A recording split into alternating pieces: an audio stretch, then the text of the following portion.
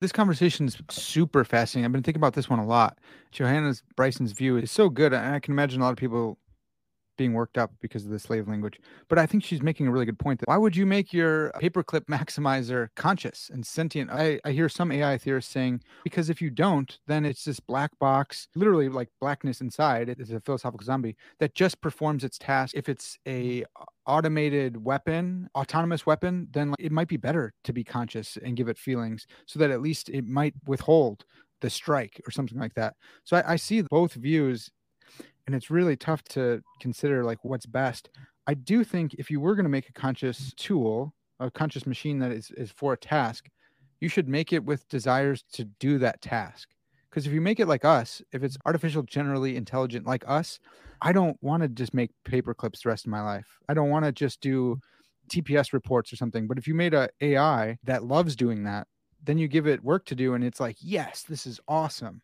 But I think it's still probably best to just not give them consciousness if we can avoid that.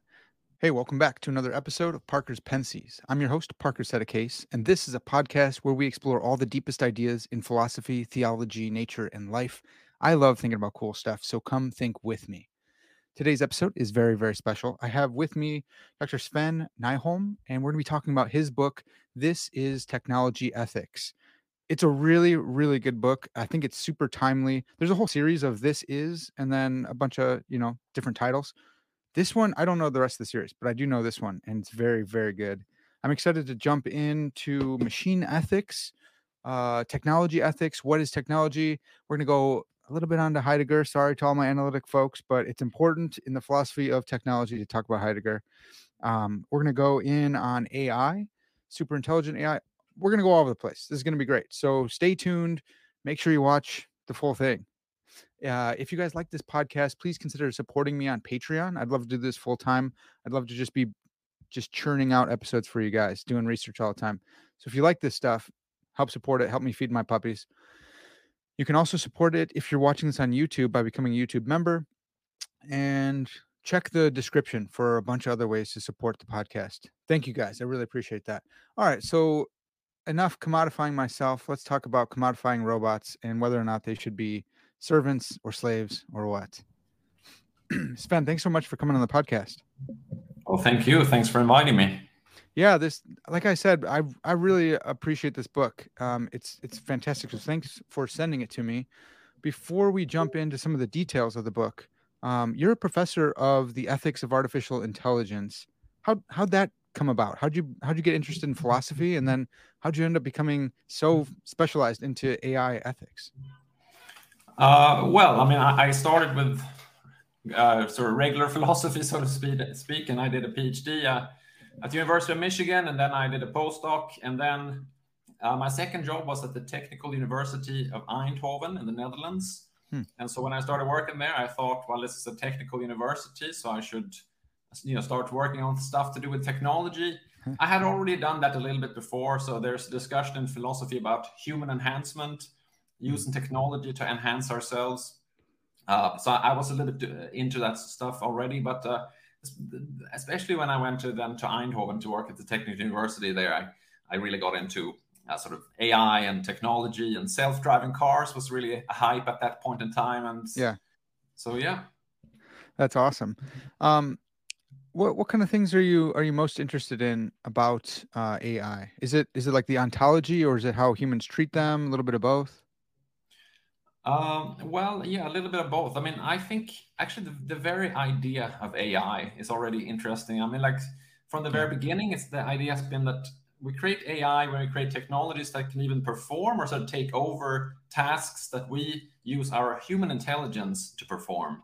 And so, and usually when we have to use our intelligence to perform something, that means that it's an important task for which we are morally responsible. I mean, take, for example, driving cars. That's a big responsibility. You have to exercise care so that you careful with the other people on the road, etc. And so if we start giving over tasks like that for which we are responsible to technologies that are not necessarily responsible agents, then we might get gaps in responsibility. We might get back to that later. But so this whole idea of technologies doing human-like things, I mean, of course, these days, the big hype is not around self-driving cars as much anymore as it is around sort of large language models. Yeah. And so, I mean, going back in the history of philosophy, Cicero used to say that, our ability to speak and produce text makes us sort of almost divine.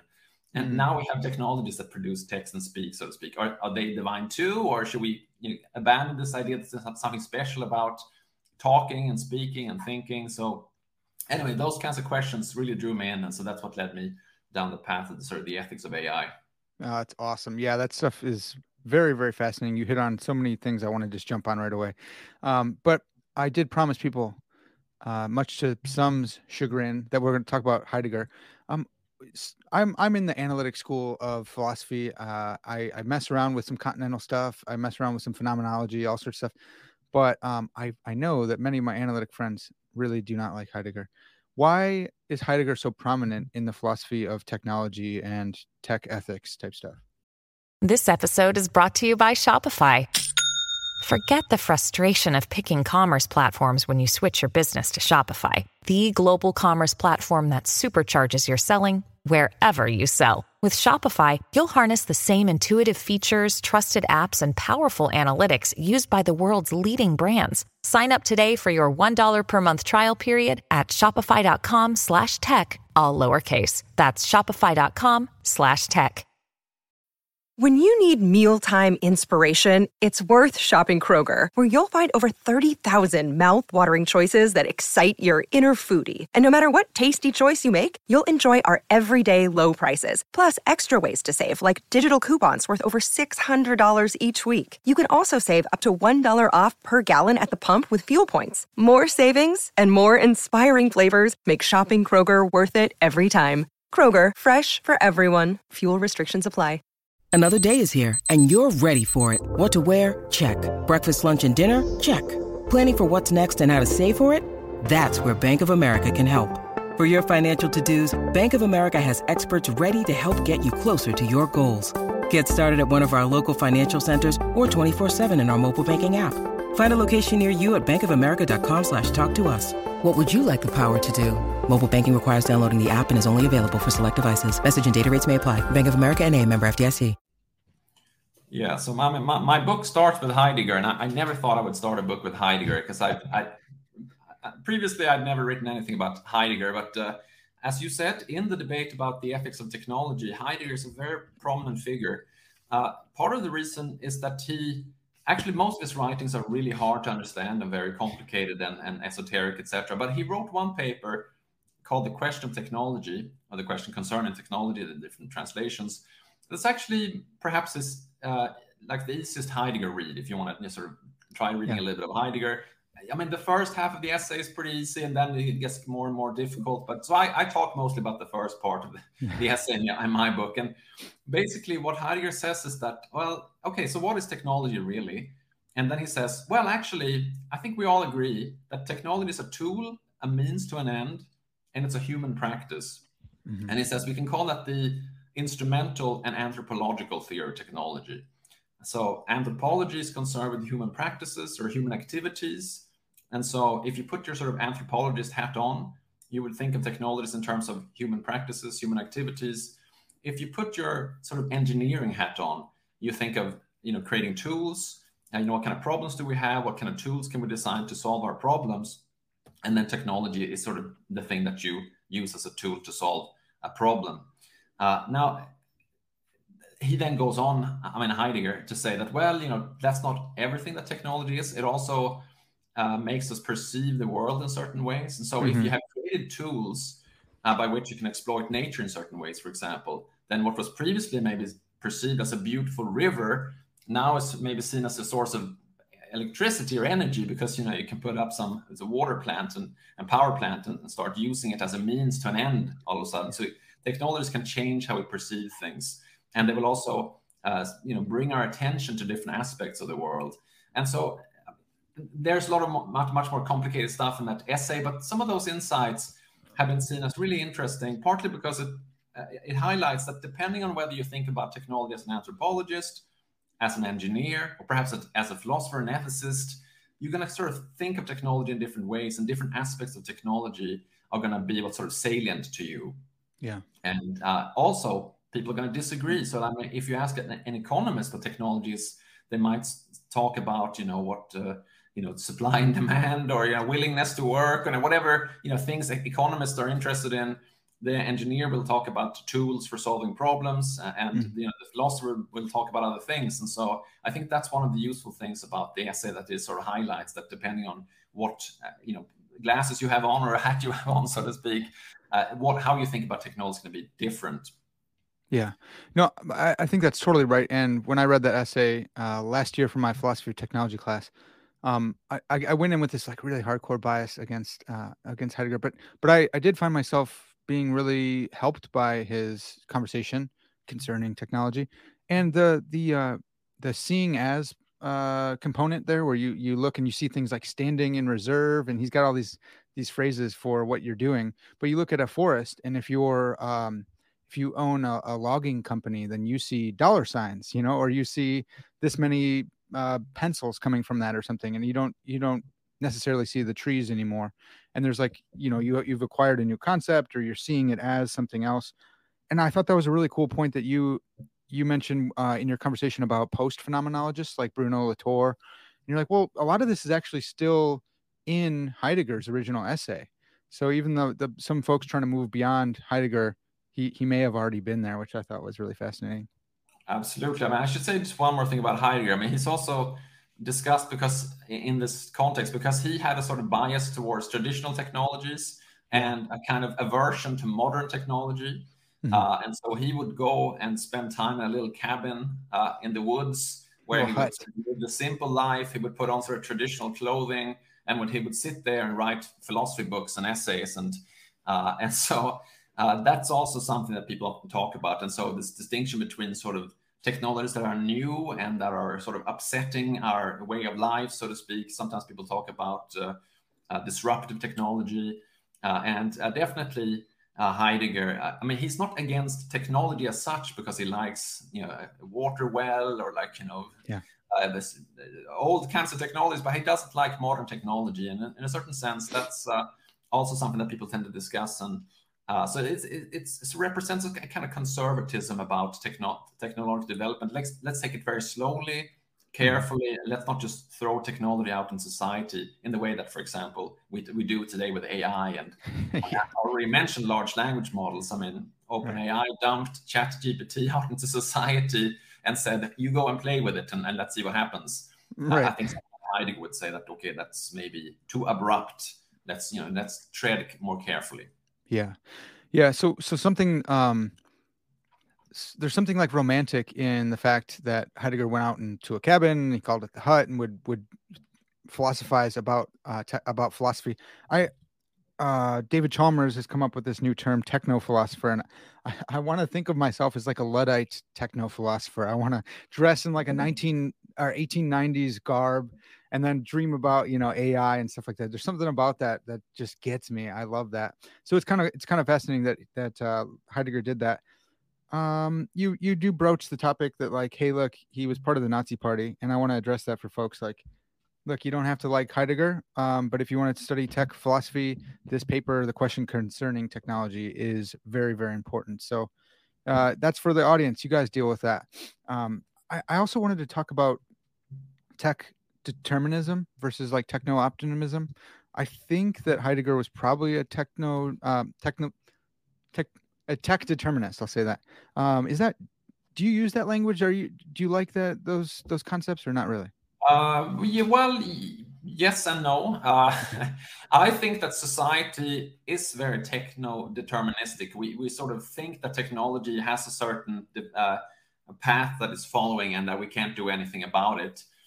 And actually, sometimes technology ethics, which is the subject of the book, is represented as trying to stop technology development, and that there's a certain development that is inevitable, and then technology ethicists such as myself, we're trying to slow down the development. I'm a little bit like Heidegger. People might associate that with Heidegger to some extent. And there's also a medical ethics model. People in bioethics traditionally have been sometimes coming from kind of a theology point of view, and being against abortion and things like that. And that's the kind of the model that sometimes is used when people think about what technology is or could be. And I think there are two problems with that. I mean, one is that technology could develop in different directions. It's not as if there's only one path it could take, and then the question is just, should it go slow or should it be a fast development? I think it can develop in different directions. And second, I think technology ethics should not only be about slowing things down, but also kind of steering things in the right direction. Zooming out and looking at the bigger context, at what role would we like technology to play in our lives? I mean, Heidegger, this idea of being out in nature and so on. I mean, there's something to that, and that's there's certain experiences that you can't really have in the same way. Well, so far, of course, you mentioned David Chalmers, and of course, in the metaverse in the future, perhaps we can have something that, from the inside, so to speak, is hard to distinguish from a real experience in nature. But we're clearly not there yet. Right. And also, so that's and anyway. So the main point being that we shouldn't think of technological development as a kind of deterministic thing that goes towards a certain telos or a certain end. It could go in different directions. Technology ethics should be there to kind of steer the right direction. And it's not only about what's bad about technology, but also what potentially could be really good, could be useful, what we want more of, and perhaps also thinking about what we want less of, so to speak. So, yeah, no, that's really helpful.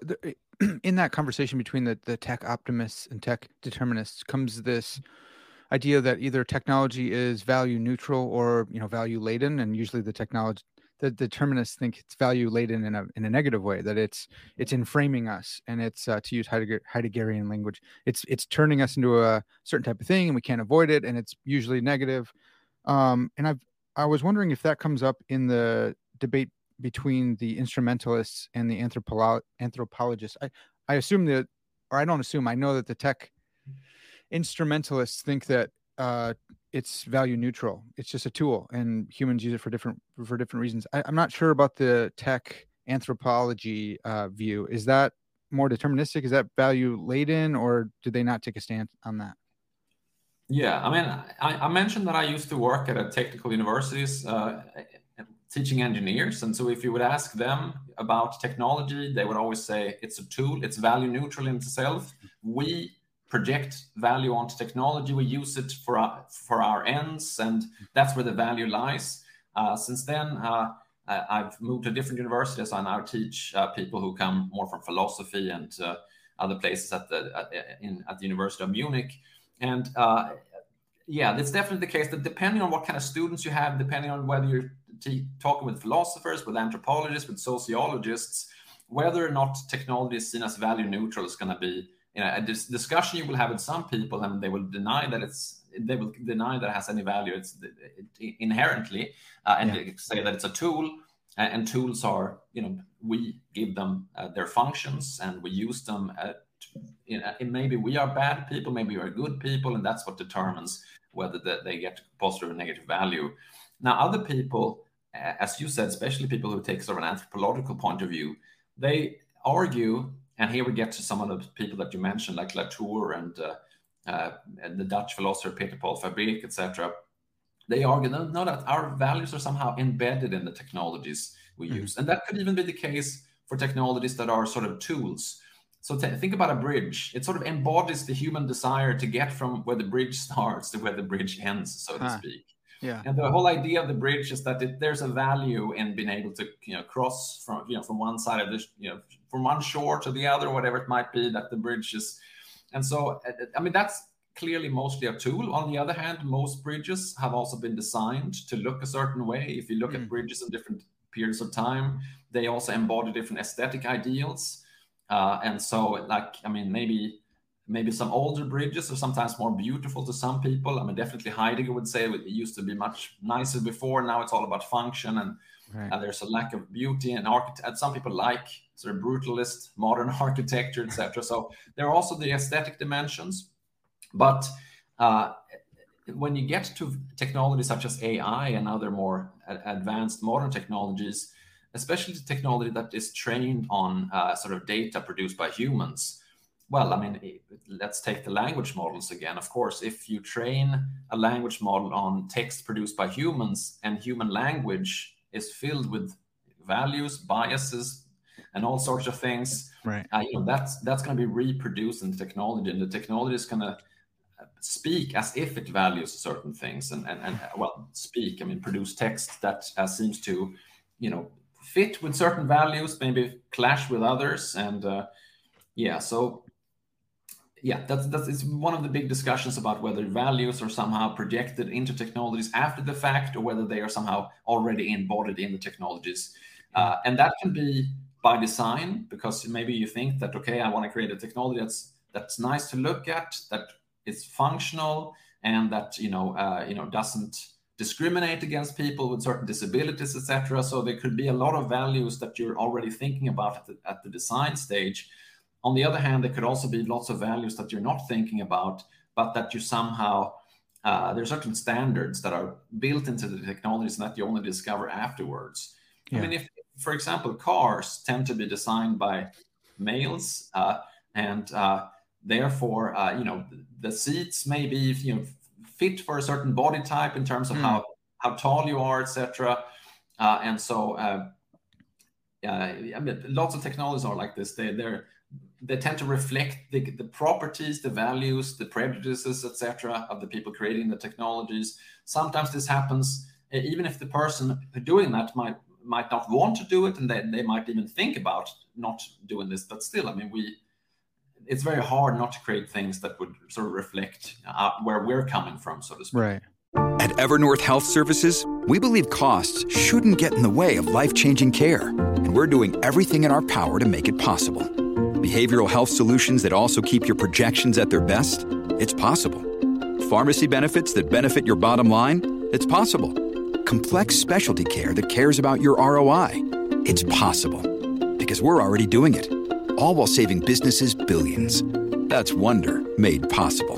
Learn more at evernorth.com/wonder. Yeah, I've experienced this when it comes to headphones. So I'm wearing these guys because I have cauliflower ear from wrestling my whole life, and I can't use the little earbud things. And I never thought about it until you said that, where like there is a value there, and they're prejudicing against cauliflower ear folks. Just kidding, folks. That's not that big a deal. But I understand what you're saying. That's really fascinating. And I wonder, whenever there's two extremes or two contrary views, it's really nice to be able to be like, well, I'm somewhere in the middle of these two. And I'm sure there's probably something like that. But thinking about like my Sony camera that I'm recording on right now, there are some values laden in it. It's meant more for content creators. So it's smaller and it's more, sleek and versatile. But those values seem different than what would be intrinsic or incorporated into a large language model that's been trained on the internet and has a human in the loop. That's been, a reinforcement learning with a human in the loop who's correcting and helping shape. It seems like that would be inherently more laden with value and biases than like just the development of a Sony camera. Is that a naive view? Maybe I can imagine someone being like, that's really silly. They're both obviously value laden. Yeah, well, I mean, I think they may differ with respect to how intentional the value ladenness is, so to speak. I mean, so whoever designed the Sony camera, I mean, it probably was not one person, but the team, right. And they were looking at previous cameras, etc. They were probably thinking a lot about how to sort of optimize the camera. Along different dimensions. It shouldn't cost too much. It should work very well. It should do this. It should do that. And so they really thought about all of these things. Whereas the more you use data that comes from some place where people didn't think about the fact that what they were saying or typing or whatever it's going to put right. in there, you're going to get much more room for unintentional biases or values and things like that being. Oops. Sorry, just my the screensaver was okay. I'm back. Sounds good. Yeah. I didn't miss you at all. So okay. I was just going to say, so depending on how much thought has been put into the design, the more designed the values are, so to speak, the more planned out they are, and the more you use data and other inputs that people didn't think about the fact that this was going to go in a language model or this was going to go in some other kind of generative AI, let's say, the more there's a risk that you put all sorts of garbage in there that you didn't want, and that Yeah. There's going to be garbage in and garbage out. So as the expression goes. Yeah, that's such a fascinating point because I've asked like ChatGPT 3 or 3.5 certain questions that are very specific to my research project about Donald Davidson's triangulation argument, and it's like very, very specific. There's not a whole bunch of people working on it, and I've asked them, and it's thrown back some stuff that sounds a lot like me, and I'm like, well, I wonder if some of that is from my earlier blog posts on this stuff, like a few years back. Yeah, and it's really fascinating. It's really surprising, and then once you think about it. And I wonder about like the ethics of, that pastiche model of LLMs that they're grabbing and it's not really thinking, right? Well, I don't think it's thinking. I think it's pastiching things together. And I wonder about the ethics of like the plagiarism at play there. I didn't write this stuff with ChatGPT in mind. Like you said, I didn't write this to optimize like the best thing to say if this is picked up by a large language model and spit back out at me. What I guess since I put it on the internet, it's like fair game. But I wonder, has there been any work on like plagiarism and LLMs? Well, I mean, there is work that's ongoing, and I mean, I've been looking at sort of the ethics and philosophy of large language models, and of course, academic peer review is slow, and so I know several colleagues who are working on these kinds of topics, and some things are starting to come out. But I'm assuming that if we just give it a few months, they're going to be even much more than there already is, and so definitely there are people working on it. And I mean, there are also, for example, artists that have complained that some of this sort of AI-generated art seems to be using their work, so to speak, and they're not getting credit. And definitely the kind of situation that you were talking about, that maybe if not a lot of people have written about a certain topic, then quite likely they're, if that data was part of the training data, they're going to have a big influence on the outputs on that topic. Yeah, I mean, as I said, there haven't been super many peer-reviewed publications on this yet, but people are definitely talking about it. And one topic that comes up is that there's a difference between plagiarism of the normal old sort, so to speak, and plagiarism of this new kind, because there's not a particular source that's the one that you're copying. So if plagiarism means that you go, like let's say that you've written a blog post and I go and take your text and then I put it into my paper, and then I don't say that this is a quote, and I don't say that I've reformulated something you do, I present it as my own writing, then I've sort of directly stolen your text, so to speak.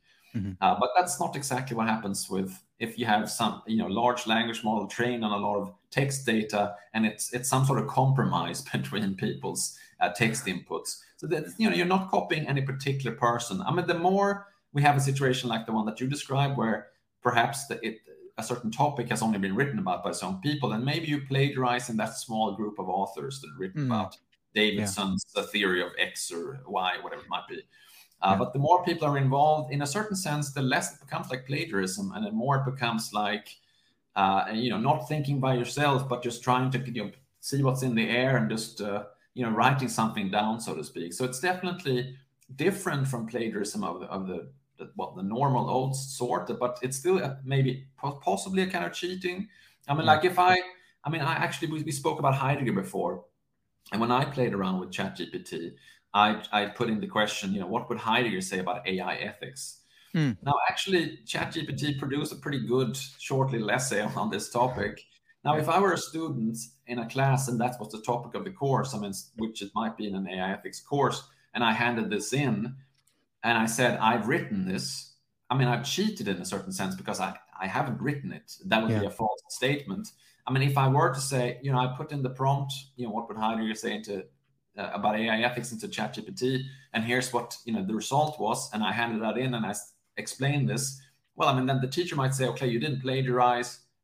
Technically speaking, you maybe didn't even cheat because you said what you did. But on the other hand, we don't know whether this reflects any understanding that you might have of Heidegger, any effort that you put in. You haven't showed any particular talent, so to speak. So you're not living up to the academic standards that would maybe earn you a good grade, at least on this particular task, unless the task was, just play around with ChatGPT and see what kind of philosophy papers you can do. Sure, then you might have done well. But on the normal kind of things that we're testing when we ask students to write essays. Well, I as a student wouldn't have done very well on this task. But is it plagiarism? Not at least not in the same way as if you had written a paper on this topic and I copied and pasted and then maybe just rewrote it a little bit and pretended I had written it. So it's something else. And there are different ways of going here. You could stretch out the meaning of plagiarism so that it now also means using ChatGPT. Or you could say, actually, it's not plagiarism. It's something else. It may still be bad. It might be good in certain ways and in certain cases. But it's a new kind of problem that teachers grading essays or journals, publishing papers have to think about. And I don't know if plagiarism is the right category. And I think that's part of what the discussion has been about so far. Yeah. Is it the right category? Do we need new concepts to talk and think about the kinds of things people are doing here? Yeah, that's so fascinating. Imagine, you work at OpenAI and you've created something so powerful and different that it requires a new understanding of concepts like plagiarism. Like that's pretty fascinating. I think part of me is excited because I'm like, oh, something that I've and maybe I'm just totally over evaluating my role in the Davidsonian prompt or whatever. But even if it is pulling from me, it's kind of cool. Because it's like, oh, something I did is actually, if anyone else asks this question, which probably no one else will, but if they do, then some of my work's out in the world. And the other side, it's like, well, it would also be nice to get some attribution and get some views on my page as well.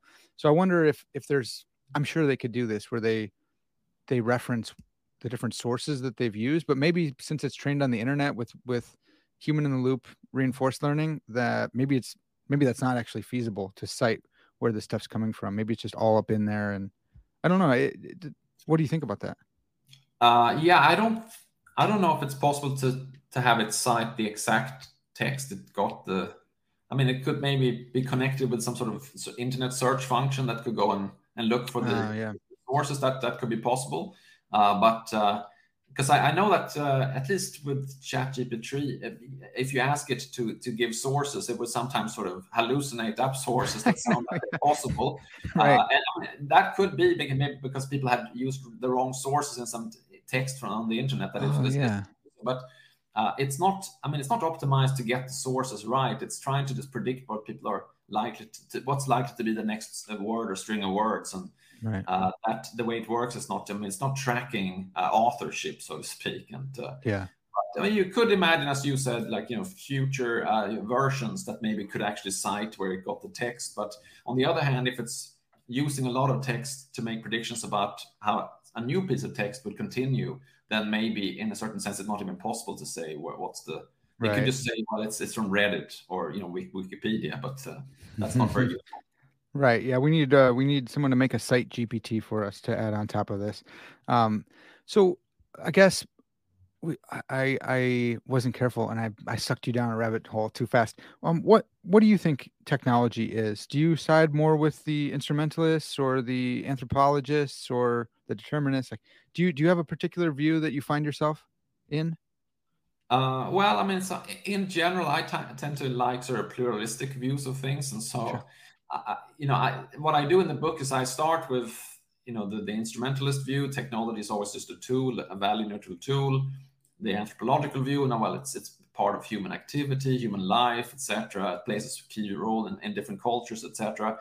And then I say, well, look, actually, these days there are people who say that technologies can be much more. Some technologies can be moral agents. They can be decision makers. The self-driving car might need to make a decision whether to go left or right, and depending on what it does, it might harm one or 4 or 5 people. On different, it's like a trolley dilemma type situation. People discuss it very much and say, even though real life might not be like that, nevertheless, self-driving cars are going to have to make a lot of, and other technologies as well are going to have to make morally sensitive decisions, and so they're going to have to be more than mere tools. They're going to have to be decision makers as well. Others say. Such as Blake Lemoine, to use the language model example again. He was the Google engineer who did an interview with Washington Post in June, I think it was, of 2022, where he said that actually the large language models that I've been testing in my role at Google has become a person. It has acquired emergent properties and abilities, sentience. And we should now start treating this technology not as a mere tool, but also as a person, as not just as an agent, because he thought it was an agent too, but also as a patient, as a moral patient, as an entity or a person against whom you could act wrongly, or against in relation to whom you can also act in a virtuous and good way. And so it's interesting to see that on the one extreme you have it's a value neutral tool, and the other extreme you have this view that no, technologies can be agents acting in the world. They can be patients against in relation to whom we can act in an unethical or ethically good way. And so, although I'm somewhat skeptical about the idea of many technologies as moral patients, it's at least interesting to know that not only philosophers philosophize about this, but also people such as Blake Lemoine, former Google engineer, because he was ultimately fired, but someone who working in tech like that. I mean, he's not the only one. I mean, there was someone else just a few weeks or months earlier who had tweeted, I can't remember the name at the moment, something like, some of our large language models are slightly conscious, perhaps, was the quote. There's sparks of consciousness, someone said too. And now there's a recent paper by a team of researchers at Microsoft to say that there are sparks of general intelligence in GPT-4. And they say that GPT-4 is not yet generally intelligent, but there are the sparks, or the beginnings of general intelligence. And presumably that's also saying that technology is more than a means to an end or a tool. It's starting to acquire new properties that are unlike, what you would find in a frying pan or a hammer, which are, tools that have no intelligence, that have no capacities in themselves, but rather they have certain affordances. They make it possible for us to do certain things. Whereas now we have technologies, according to Microsoft or their researchers, that have abilities on their own to kind of come up with new initiatives or solve problems in novel ways, and so on and so forth. Yeah, this is so good. I'm so glad you brought up Lemoine and the patient versus agent. Can you break that down for the listeners? What's the difference between a moral patient and a moral agent? And do they come apart? Can something be a moral patient without being a moral agent itself? Yeah, so a lot of people think that children, babies, let's say, are moral patients, and maybe even par excellence. I mean, people tend to say that it's wrong to torture an innocent baby. Like, philosophers sometimes say, like, if anything is obvious, that's a moral truth. Like, people sometimes defend moral realism by saying that that's such an obvious fact. The same people would probably not say those babies are moral agents who can make moral decisions, because they're not yet mature enough. They are maybe potential moral agents, and one day, if everything goes well, they will develop into moral agents. And what does that mean? That we can already act rightly or wrongly in relation to babies. You can treat them well or treat them in bad ways, but they themselves cannot act in ethically significant ways. They can't make moral decisions. They can't reflect on ethics. And so the moral agent would be an entity or a being, or a human typically, but perhaps also an AI system, or maybe some higher animals, like maybe chimpanzees, who knows, that could think about ethics and make decisions, guided by views about what would be right and wrong to do, and to be sensitive in their decision making to morally relevant properties. That would be the moral agent. The moral patient would be anything such that you can act rightly or wrongly, so that you can harm them or benefit them. Some people say that, well, actually, maybe the natural environment is a moral patient. You can harm the environment in a morally significant way. There's something unethical about wrecking the environment. Some people think, and so climate change is, if insofar as it's ruining the natural environment, is somehow unethical, not only to future generations of people living now who might be harmed, but perhaps even to nature itself. That's one view that some people take. Much more commonly, though, is it to say that you have to be able to feel, or to maybe to have a will that can be respected or not respected. And so I think I mentioned Cicero before, and this idea that talking makes human beings divine. That's, according to someone like Cicero, what gives us our special, what he calls human dignity. And obviously there's a tradition of saying that what's special about humans is that we have a special kind of human dignity. In that tradition of thinking, it's the more rational part of our nature that gives us this special status. Of course, someone like Jeremy Bentham seems to have been responding partly to Cicero when he said that, ask not, can they talk, can they reason? But when you look around at other beings, ask, can they suffer? Yeah. And obviously, Cicero also thought that animals could suffer, but he thought that they couldn't think and talk. And so therefore, there was a deep moral distinction between humans and animals, which then Bentham denies. I mean, interestingly, if you go with the Cicero line of thought, perhaps you might say that, well, machines can't feel, but some of them can talk in a way. And so they might have a kind of moral status having to do with that. That's so fascinating. Yeah, I hadn't considered doing a runaround through the Ciceroian view on language. That's so fascinating. I wonder. So going with the feeling suffering thing. Sometimes people will go. Sometimes people will say because animals don't have or may not have like reflective abilities, second order thoughts or something, they don't suffer. They feel pain, but they don't like ruminate on that pain, so they don't suffer. And that's kind of, I don't know. I think that's kind of a weird view. But are moral facts? So I don't want to commit you to like moral realism, but whatever moral facts are, moral truths or moral dignity, moral status, do you think that's grounded in like consciousness? Is it grounded in phenomenal consciousness or consciousness simplicator or the ability to be conscious? I guess that would be more of Jeremy Bentham's view. Do you think that's true? Well, I mean, I think one should distinguish between the question of whether moral facts are grounded in facts about consciousness on the one hand, and whether specific moral facts about who counts, morally speaking, is always going to be dependent on what entities are conscious. And so, I mean, you could have some sort of, I don't know, social constructivist kind of view of morality, where morality is the result of agreements and social practices. But those social practices could sort of agree on the fact that we should treat suffering as one of the most important ethical properties. Yeah. Or you could just think that, I mean, if you're a kind of divine command theorist, you might think that, the divine being has said, these are the moral facts. And then that same divine being said, okay, the most important thing is to promote happiness and avoid, suffering. Actually, I think there are some early Christian utilitarians whose names I'm forgetting at the moment, but that were writing a little bit around the same time as Bentham, who really had that kind of view that ethics is, comes from God, and God is utilitarian.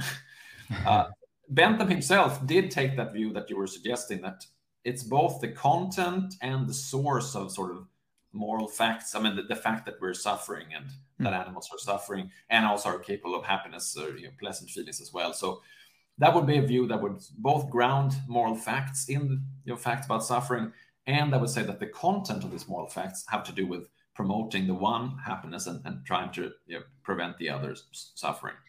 Yeah.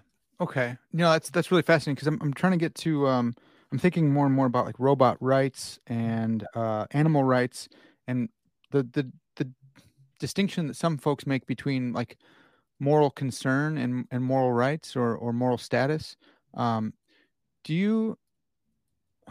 So with the infant's case, it looks like they are moral patients, and yet they're not moral agents, but they have like we give them human rights, or we recognize that they have human rights.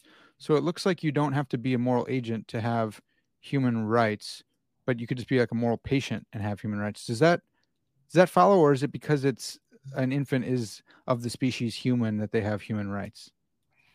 Yeah, well, I mean, obviously that's a quite a big discussion. That's it goes back before philosophy of technology. But one view that people sometimes take is that they're not yet moral agents, but they are sort of moral agents in training, if you will. And this is part of what gives them an additional sort of moral status over and above the moral status that has to do with the fact that they can maybe suffer and that they can feel pleasure and pain. I mean, someone like Peter Singer would say that if you did have an infant where there would be no chance of it developing sort of, an adult's mental life, so to speak, then that infant would maybe have the same moral status as some animal that would stay at the same level. Most people would find that quite counterintuitive and disagree with it.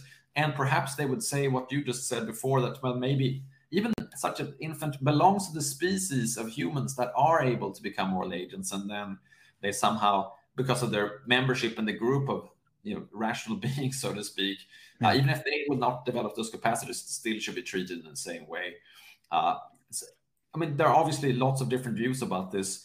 Now, one view, to just maybe take this back to the technology and robot rights, etc., topic that's out there, is that, well, I mean, if you had some technology that, even though it couldn't suffer and it couldn't feel happiness, etc., behaved as if it did, and maybe consistently, and it didn't just do that, it also behaved like human beings more generally. So it could engage in conversation, it could react in the right sorts of ways. What right means, how would a human normally react in the right sort of circumstances, etc. Then, even though it might be a kind of zombie, so to speak, because there's nothing on the inside, it could still be a member of the moral community, because it could sort of outwardly perform as if it were a feeling, thinking, suffering being, so to speak. And so this is a view that's out there. I mean, I have a friend and colleague, John Danaher. He defends this view. He calls it ethical behaviorism. There are other researchers. I believe that David Gunkel was on your show. Is that right? That's right. That's right. Yeah. So, I mean, you may have discussed this. I didn't yet watch the episode, but most likely you talked about what he calls the relational view of ethics. That ethics has a lot to do with what kind of relationships or what kind of interaction you have with things around you, and you don't have access, David says, and or John, to the inner thoughts. We have access to how people express or apparently express their inner thoughts and how they behave. And if we did have technologies that did behave in the same way that they argue, then we can welcome them into the moral circle, the moral community, just as we would with a human being that behaved in that way. I mean, I myself am a little bit of a skeptic when it comes to this kind of point of view, but me too. The view that's out there, and those are highly respected colleagues, and so I'm with you on that. And I think they're super sharp, and I want to get Danaher on the program. For those listening who are into jiu-jitsu, there's another John Danaher who studied philosophy, was doing a PhD, and then switched over into jiu-jitsu. This is not the same John Danaher, Danaher, even though it's spelled exactly the same, and they're both philosophers. I would like to have both John Danahers on the podcast. So if you're listening, come on. Maybe. That'd be amazing. Yeah, it'd be so good. The relational theory and the ethical behaviorism, I had that in my notes here. I'm so glad you brought that up. That's what I was setting up the infant stuff, and I'm so glad you brought up infants as well. It seems like in the infant case, we have more reason to think that they are conscious. There's always the problem of other minds, but you seem like you're of the same class or kind as me, that we're both humans, and so maybe I can do an analogy or an inference to the best explanation to say, like, I think that you have a consciousness like mine. But when it comes to like robots or machines or algorithms, it seems like the burden of proof is more on them, because they don't fit the same natural kind as me, to say, like, here's an extra reason to think that they're conscious and that they ought to have rights. I don't know. I can't get the behaviorism motivated for me, because it just seems like we could have like simulacra that just are totally, it seems like most simulacra would be philosophical zombies, right? That there wouldn't be something it's like to be them.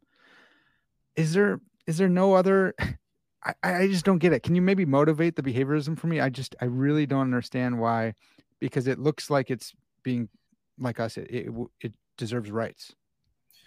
Yeah. Well, I mean, one thing one can do is also to contrast it. When we talked about Blake Lemoine before, and so one interesting difference between someone like Blake Lemoine and actually John Danaher and not the jiu-jitsu guy, but the other John Danaher and also David Gunkel, is that so Blake Lemoine, he thought that Lambda, the language model, should have rights because it has an inner life, because it has sentience, and so he thought it doesn't just behave as if it does. He has done a lot of interviews, and I would recommend that people go and check them out, because he's a very intelligent and clever guy with unusual views, let's say.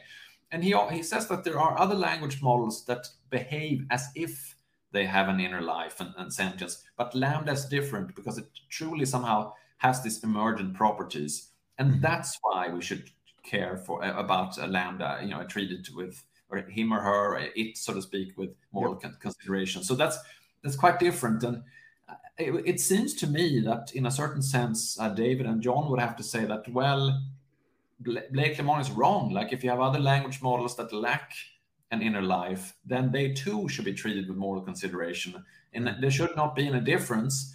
And it seems to me that even though I don't agree with Blake Lemoine, I mean, he seems to have the right view, but the wrong view about which entities have consciousness. Totally. I mean, we really care about consciousness in sort of everyday life. I mean, if you were a really good actor and you just consistently pretended to be my friend, and maybe I'm even paying you to do this, you could behave like my friend in all situations where a friend would behave in certain ways. Maybe you could do a better job than some of my actual friends.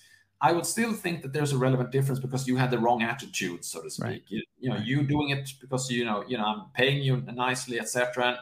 And maybe you're thinking about other things, etc. Than the ones that friends would do in the situations. And so I think in that kind of case, we wouldn't think of you as a real friend, or you would be behaving as if you're one. In the same way, if you're an actor in a movie on a stage pretending to suffer, and you're doing this as a kind of like art installation that goes on your whole life, you pretend to suffer some of the time. Maybe we couldn't know because you're such a good actor, but at least in theory, if we had a kind of God's eye view, there would be a difference between you and the person truly suffering. And so it may be right. And this is one of the things that John and David said, that you can't know who's acting and who's real, and you can only go on the outside. And we should be fine with that, and therefore we should. I mean, whether or not the robots or the AI really have feelings and thoughts doesn't matter, because they have what people with feelings and thoughts do have, namely they have the right behaviors.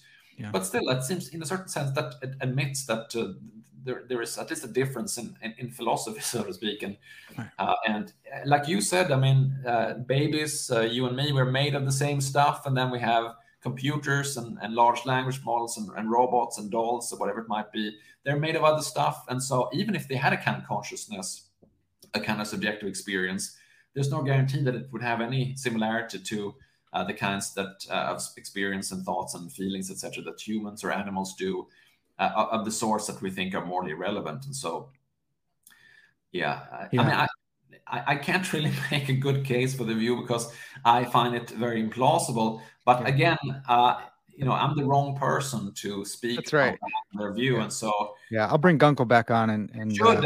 He's a very articulate and intelligent guy, and he'll do a much better job at selling his view.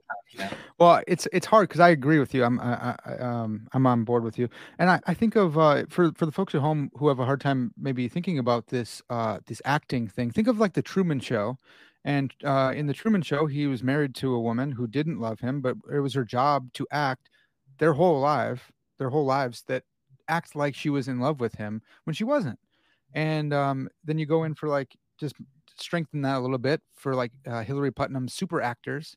And he's got super actors and super Spartans they can even control like their neurophysiology maybe, or they're so good at controlling their emotions that it doesn't show up that they're lying on their neurophysiology or something like that.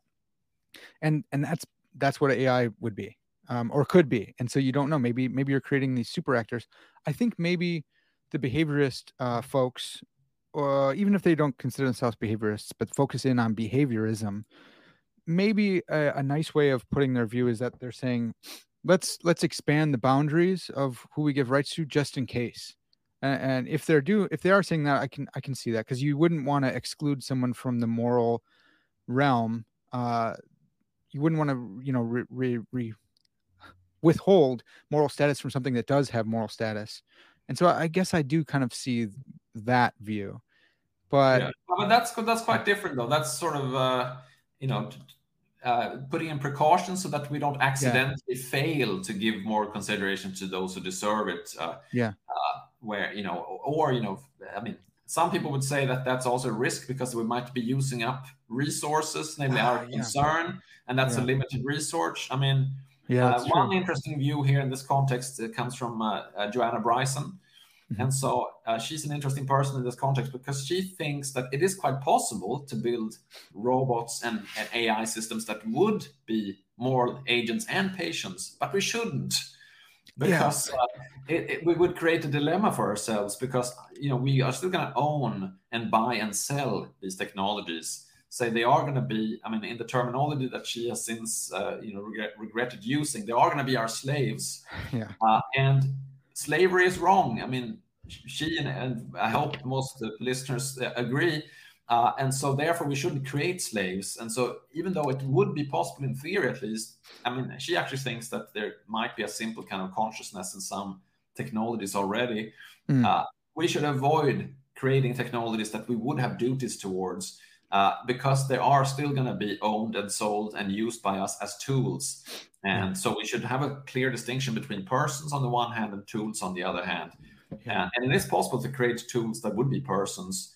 And of course, it's also possible to treat persons as tools. There's the Kantian formula that you should avoid treating someone as a mere tool and always treat them as a person, as an end at the same time. Yeah. This conversation's super fascinating. I've been thinking about this one a lot. And Johanna's Bryson's view is so good. And I can imagine a lot of people being worked up because of the slave language. But I think she's making a really good point that, like, why would you make your paperclip maximizer conscious and sentient, like feeling? And I hear some AI theorists saying, well, because if you don't, then it's this black box, and literally like blackness inside. It's a philosophical zombie that just performs its task. If it's a automated weapon, autonomous weapon, then like it might be better to be conscious and give it feelings, so that at least it might withhold the strike or something like that. So I see the both views, and it's really tough to consider like what's best. I do think if you were going to make a conscious tool, a conscious machine that is for a task, you should make it with desires to do that task. Because if you make it like us, if it's artificially generally intelligent like us, I don't want to just make paper clips the rest of my life. I don't want to just do TPS reports or something. But if you made a AI that loves doing that, then you give it work to do, and it's like, yes, this is awesome. But I think it's still probably best to just not give them consciousness if we can avoid that. It raises the so-called control problem related to AI.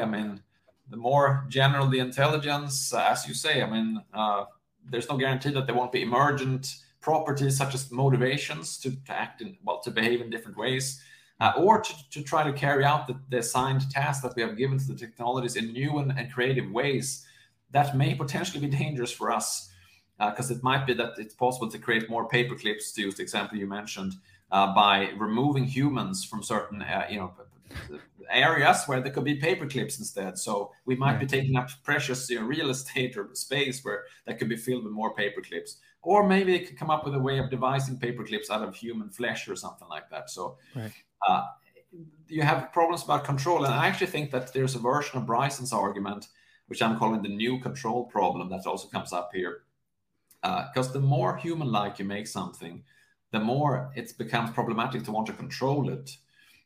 Because slavery is partly it's about controlling other people, and we think that slavery is one of the worst things there is from a moral point of view. And so part of what's wrong with it is that one person is trying to completely control another person, and we see that as unethical. Self-control is good. You should control yourself, but you shouldn't control other people. So the more you make technologies be similar to other people, the more it becomes problematic from an ethical point of view to want to control the technology.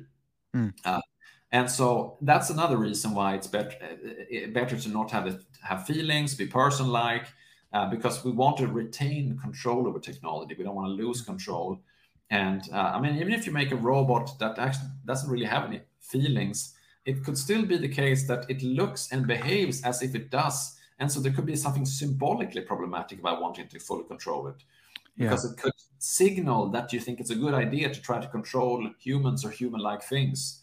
And so again, it might be preferable that the technology would be robot-like or non-human-like as far as possible, because then you wouldn't have these symbolic problems about having to think about how to treat it without having it symbolize something bad. That's like one of the points that's drawn out from the HBO series Westworld, where it's like you just kill these robots all the time. It's like, no, it's no problem because it's just a robot. And consciousness aside, there, what is that doing to you? If you want to go in like virtue ethics type stuff, like it looks like it's probably malforming you, especially because they're so humanistic, or they're so anthropomorphized. They're indistinguishable if you don't look under the skin.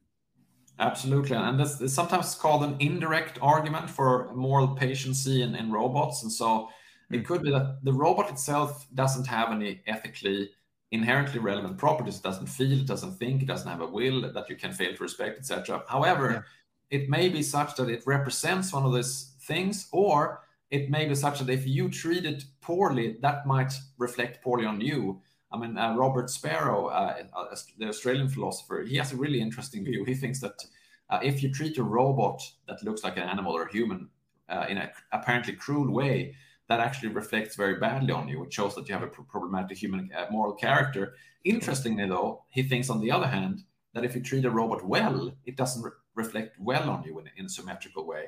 There's an asymmetry.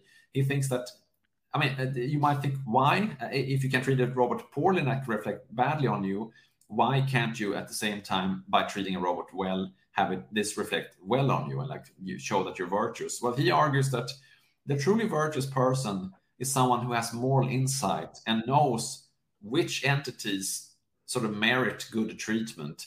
And those entities is the class of entities that can, be better or worse off, that have feelings, that have thoughts, etc.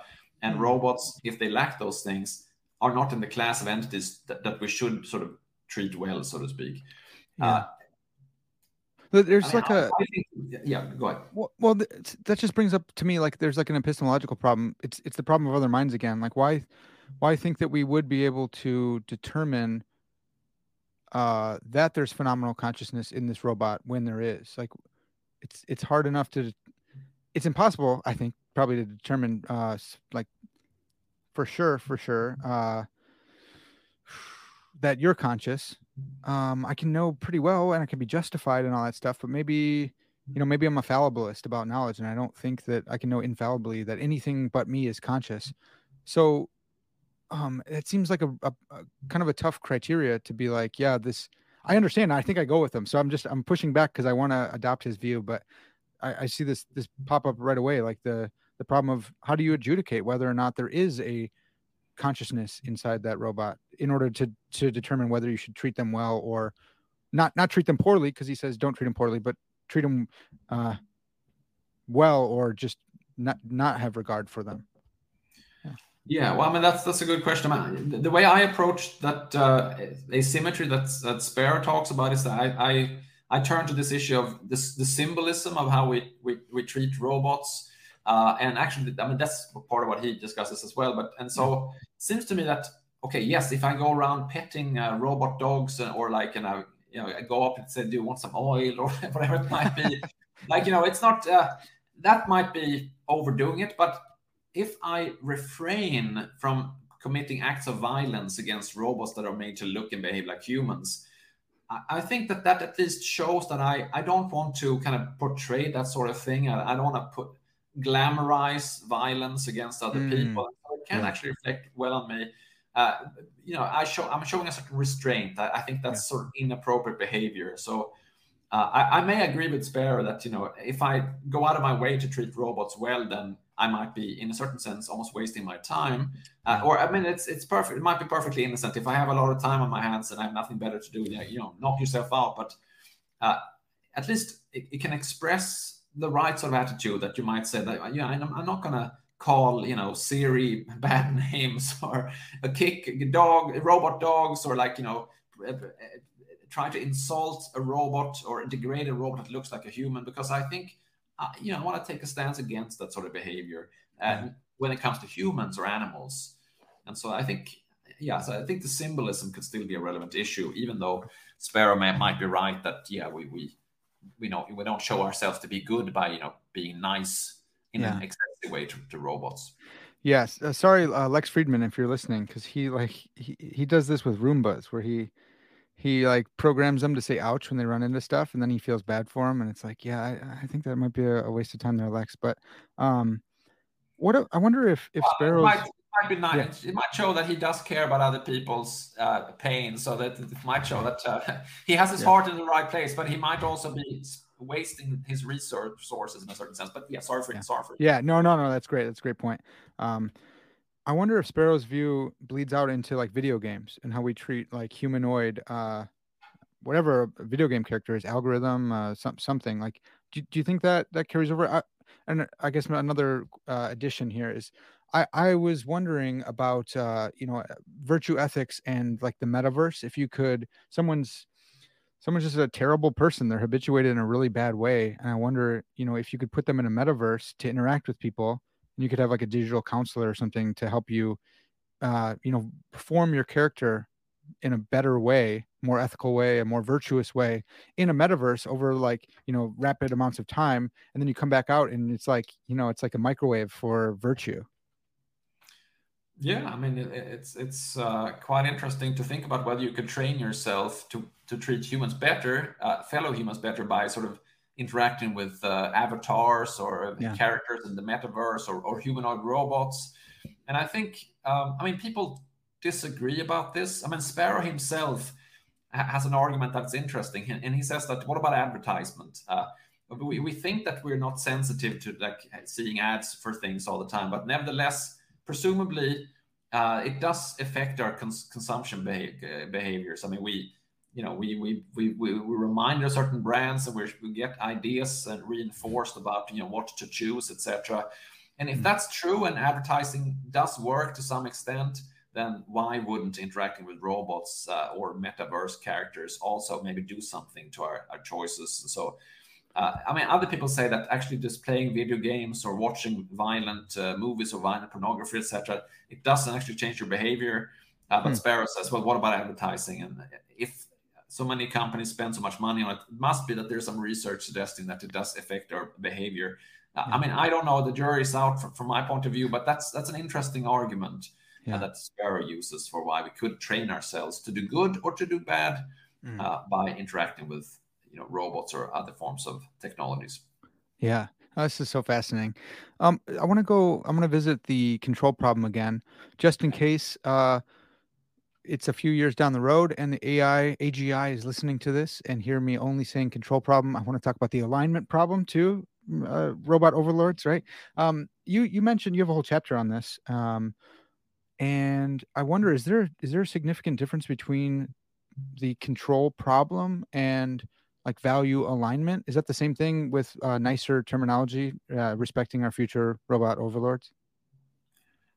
Well, I think those are two different things. And I think, depending on what researcher you ask about this, but one perspective is that the control problem in a certain sense comes first. And so the idea is that in general, it's hard to fully control technologies. Even, go back, I talked about frying pans and hammers before. You use it and, you have more or less control depending on how good you are at hammering or using a frying pan. But the more autonomy or the more capacities you put into the technologies, the harder it's going to be to retain control. And so, the more something becomes a black box, as you were saying, the more something has some sort of more or less general intelligence. That might just be that it behaves in an effective way across a very broad range of circumstances. Obviously, the harder it's going to be to control things. And so one way of thinking about this is that, okay, maybe we are not going to be able to control technologies in a direct way. However, we could align them with our values so that even if we can't directly control them, we have some kind of indirect control because the technologies are doing what we want them to do. They're acting on our behalf in line with our values. And so that is one way of thinking about how, even though we can't really steer the technologies perhaps, and we can't just turn them off perhaps, or we can't just, say go left when it goes right, etc. Nevertheless, they could still be under our indirect control because they're aligned with our values and goals. So it's, in a certain sense, it's two sides of the same coin, but the value alignment can also be seen as a solution to the control problem, where there are also other solutions. And so, when in the Nick Bostrom book, Superintelligence, I think he first talks about what he calls boxing in the technologies, like only letting them operate within a certain like limited domain, so that they can't go outside of those, the box, so to speak.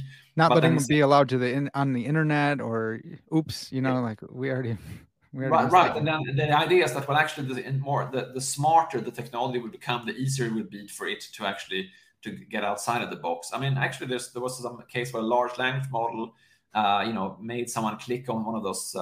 I'm not a robot. It said something like, I'm visually impaired, or I have some handicap and disability, and so I can't do it. Why don't you do it for me? And then some person had actually gone ahead and clicked, I'm not a robot, or something like that. So the captcha, and so we're gonna be deceived, etc. But actually, we're not gonna be able to box in technologies. We might then instead exercise what Bostrom called motivation control, which I think is the same thing as value alignment. We give the right motivations, the right values to the AI overlords, as you're putting it, and then they will be actually our benevolent despots that actually take care of us, and they are acting on our behalf.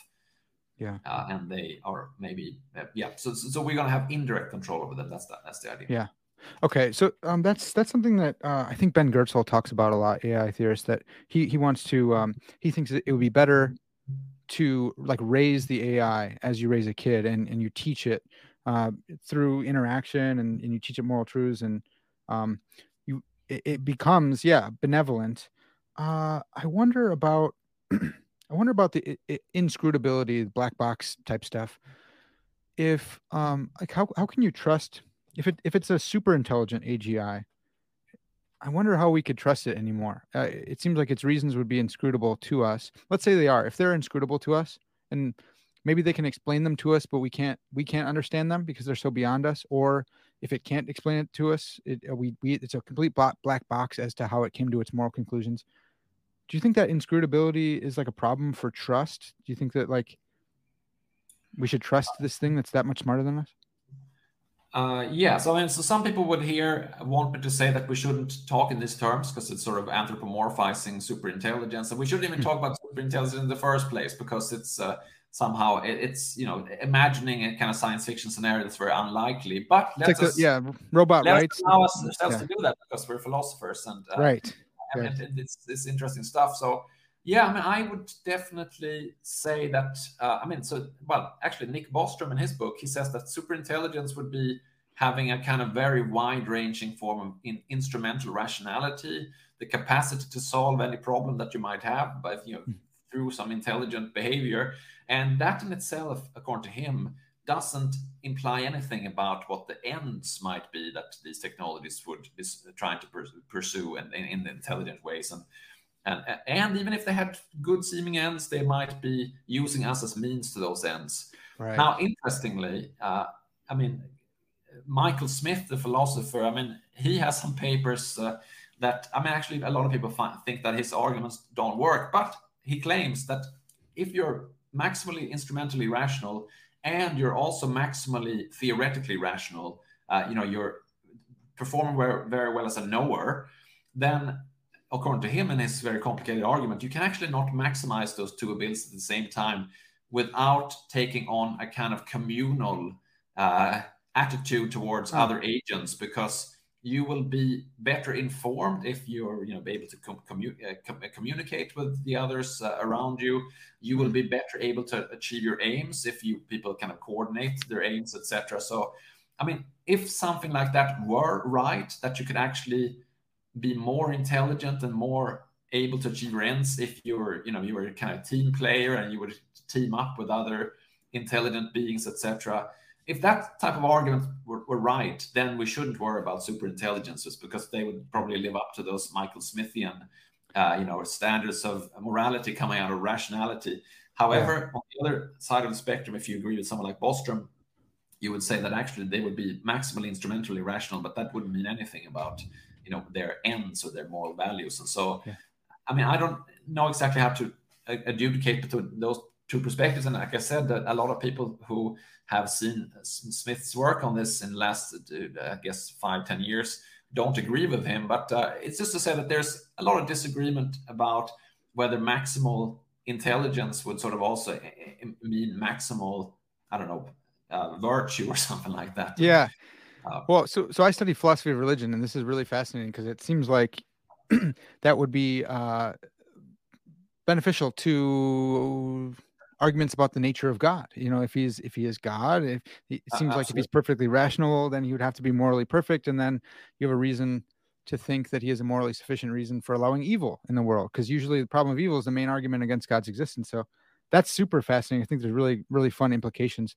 And I actually bring up the inscrutability thing because that's coming in my head from philosophy of religion, where people say, why is there evil in the world? Well, it's inscrutable to beings like us because we're so far, God is so far beyond us. And so there's this whole skeptical theist argument, which I see an analog in philosophy of AGI type stuff. So Yeah, it's well, really another fun. analog would be, people sometimes say that, God works in mysterious ways and we don't Sure. understand the plan. And so that's another solution to the problem of evil, that it's actually all for the best. And in Yeah. the same way, you could probably argue that it's quite possible that there would be a super intelligent, benevolent super AI, but we wouldn't quite understand why it wants us to do certain thing and Yeah. things and behave in certain ways. And so it could be to us inscrutable why it would make the super benevolent, but to us evil seeming recommendations or perform the actions that we think seem wrong. But so that would be another kind of parallel to the idea of a kind of good divine entity that seemingly causes problems for us.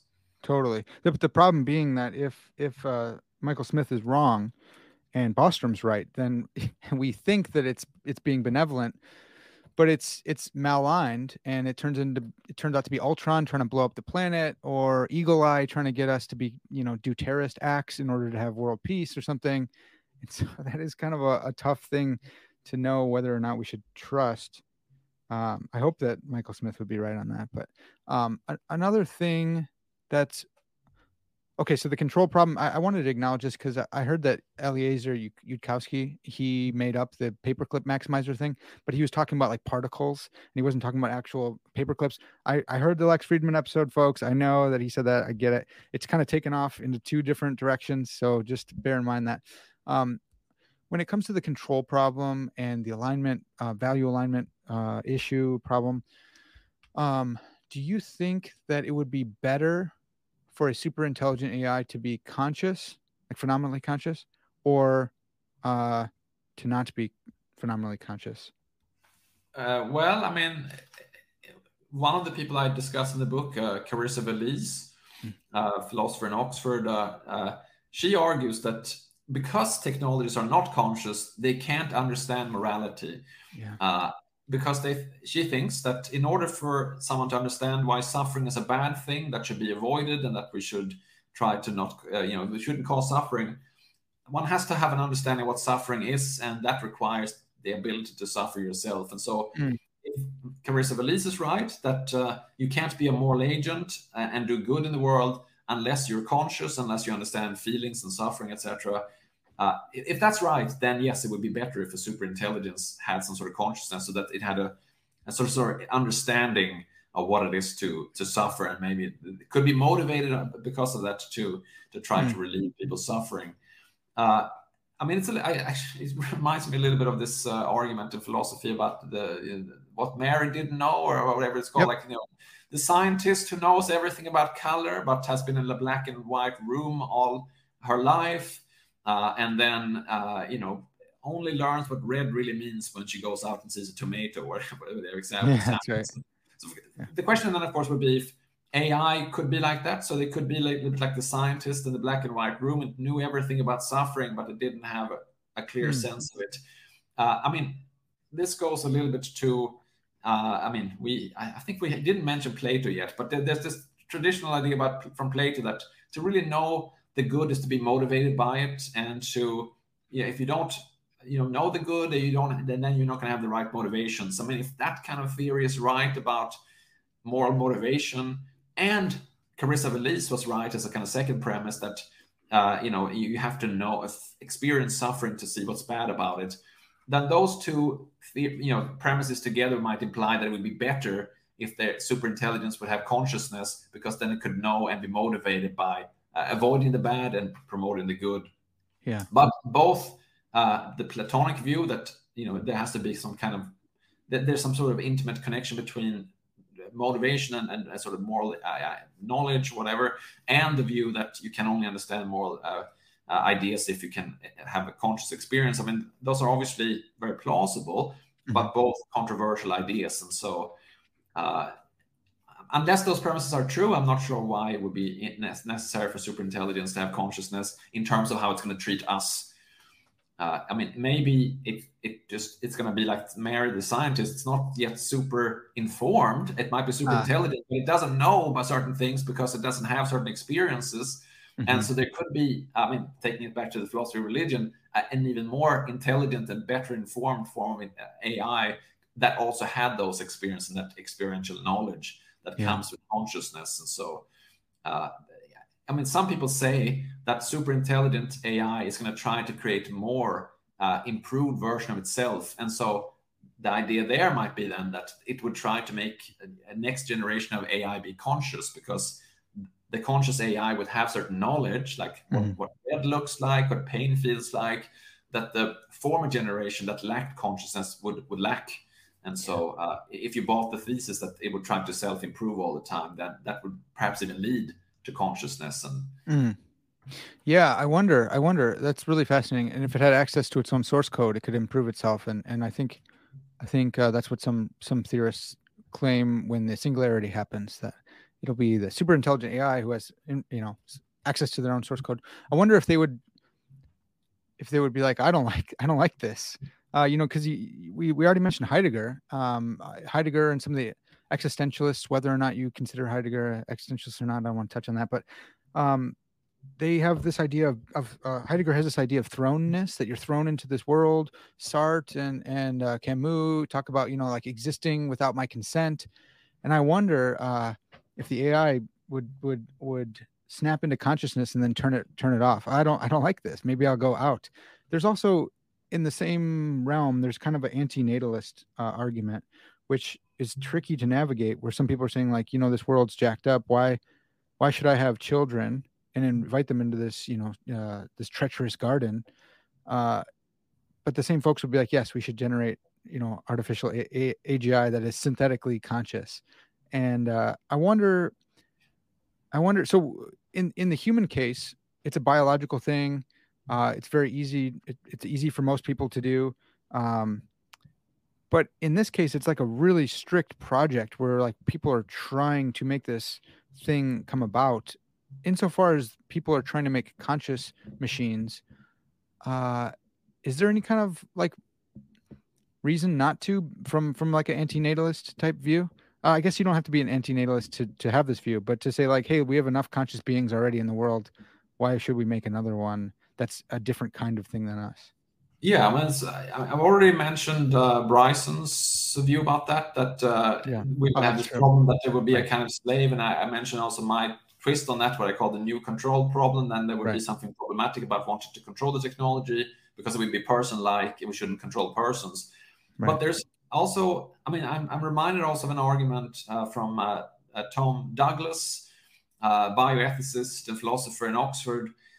He had a very interesting paper a couple of years ago about moral status, where he argues that obviously entities or beings with moral status should be treated well by us, but and then you might think that it's really good to be a being with moral status because we get better treatment. On the other hand, a lot of the treatment that we deserve is, people try to prevent us from suffering, try not to to improve our perhaps bad lives. And so in a certain sense, it might be worse for the AI if it became conscious, because then it becomes vulnerable to suffering, maybe. Of course, you could have the view that there could be a totally suffering-free type of consciousness. Yeah.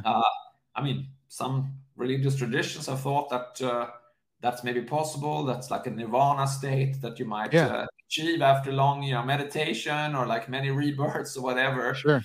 But still, even in that same tradition, it's sometimes the idea that actually it's impossible, because like nirvana would be a state where you kind of almost cease to exist because the suffering is part of human existence. And so consciousness can't help by being, mixed in with sort of with suffering and vulnerability. And so, the AI might we might not do it a favor by making it conscious, because we might make it suffer, and actually we might give it moral status because we don't have to treat it well, but it would be nicer for it if there was no need for us to treat it well, because then it didn't have to suffer. Right. That's another possible view that would be inspired by this Tom Douglas line of thought, and also the Buddhism thrown in for good measure.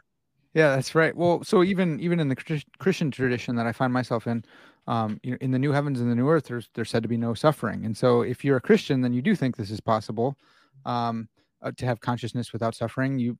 Presumably God has consciousness, and he's existed without suffering before he created the world. And whether you're a process theist, whatever, there's all sorts of debates. But yeah, that's really, really fascinating. Sven, this has been awesome, man. Thanks for letting me go all over the place. You got to come back on, because there's so much stuff to talk about. Please do come back. We've only touched on like a couple chapters of this. This book is fantastic. There's a lot of stuff going on. You said that it's kind of fallen out of fashion, but autonomous vehicles, I mean, that's a really big thing. I remember when it first came out and it was really sexy to talk about, and now no one cares, but that's a really big deal. And you talk about that a lot in the book. Yeah. So you're gonna have to come back on and talk about that as well. What are you feeling as we close here? Are you feeling optimistic, pessimistic, scared? What are you feeling about AI and the humans, our ability to handle this at this current moment? Well, first of all, thanks a lot for the kind words about the book, and I'd be happy to come back on the show and discuss self-driving cars, etc. But I mean, I am of two minds about the current AI development. On the one hand, if there's reasons to be maybe concerned about it's things developing too fast and things that going out of control. But on the other hand, it's also really nice to see that there's so much discussion of sort of these ethical, social questions, not just coming from philosophers and theologians or whatever, but also from people in the tech industry. They're all talking about it and well, not all of them, but a lot of them are concerned about it, and they're taking this seriously.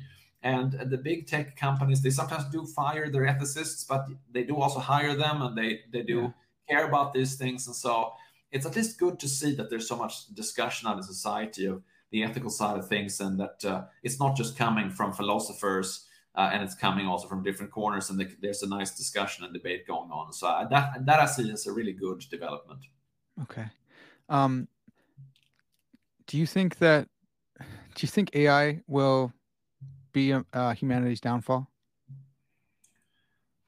Well, it could be. I mean, there are many things that could be our downfall, but it's worth mentioning also that it could be our downfall not because it's going to be the robot overlords, but it could just be because it's one of the ways in which we're ruining the natural environment and causing too much climate change. Because training, doing machine learning, it's using up so much energy, and you're building the equipment that the computers using up natural resources, and so it may just be that it causes out of control climate change, and that's how AI will bring down the world, so to speak. So that's one opportunity, one possibility, one risk. Another would be the kind of the AI robot overlord takeover, but I think maybe it's more likely that it's going to cause so much environmental problems, and perhaps also it might cause, there might be a lot of misinformation being spread by large language models, causing political unrest and possibly even civil wars and things like, wars between nations. And so there are all sorts of ways in which AI can indirectly cause, I can't remember what phrase you use, like the downfall of the world or something like that. But at the end of the world might be brought about by AI, not because it's super intelligent, but because we are using it in a not very intelligent way. That's a good phrase. I like that one. Yeah, that's a great place to leave it. Folks, thanks for tuning in.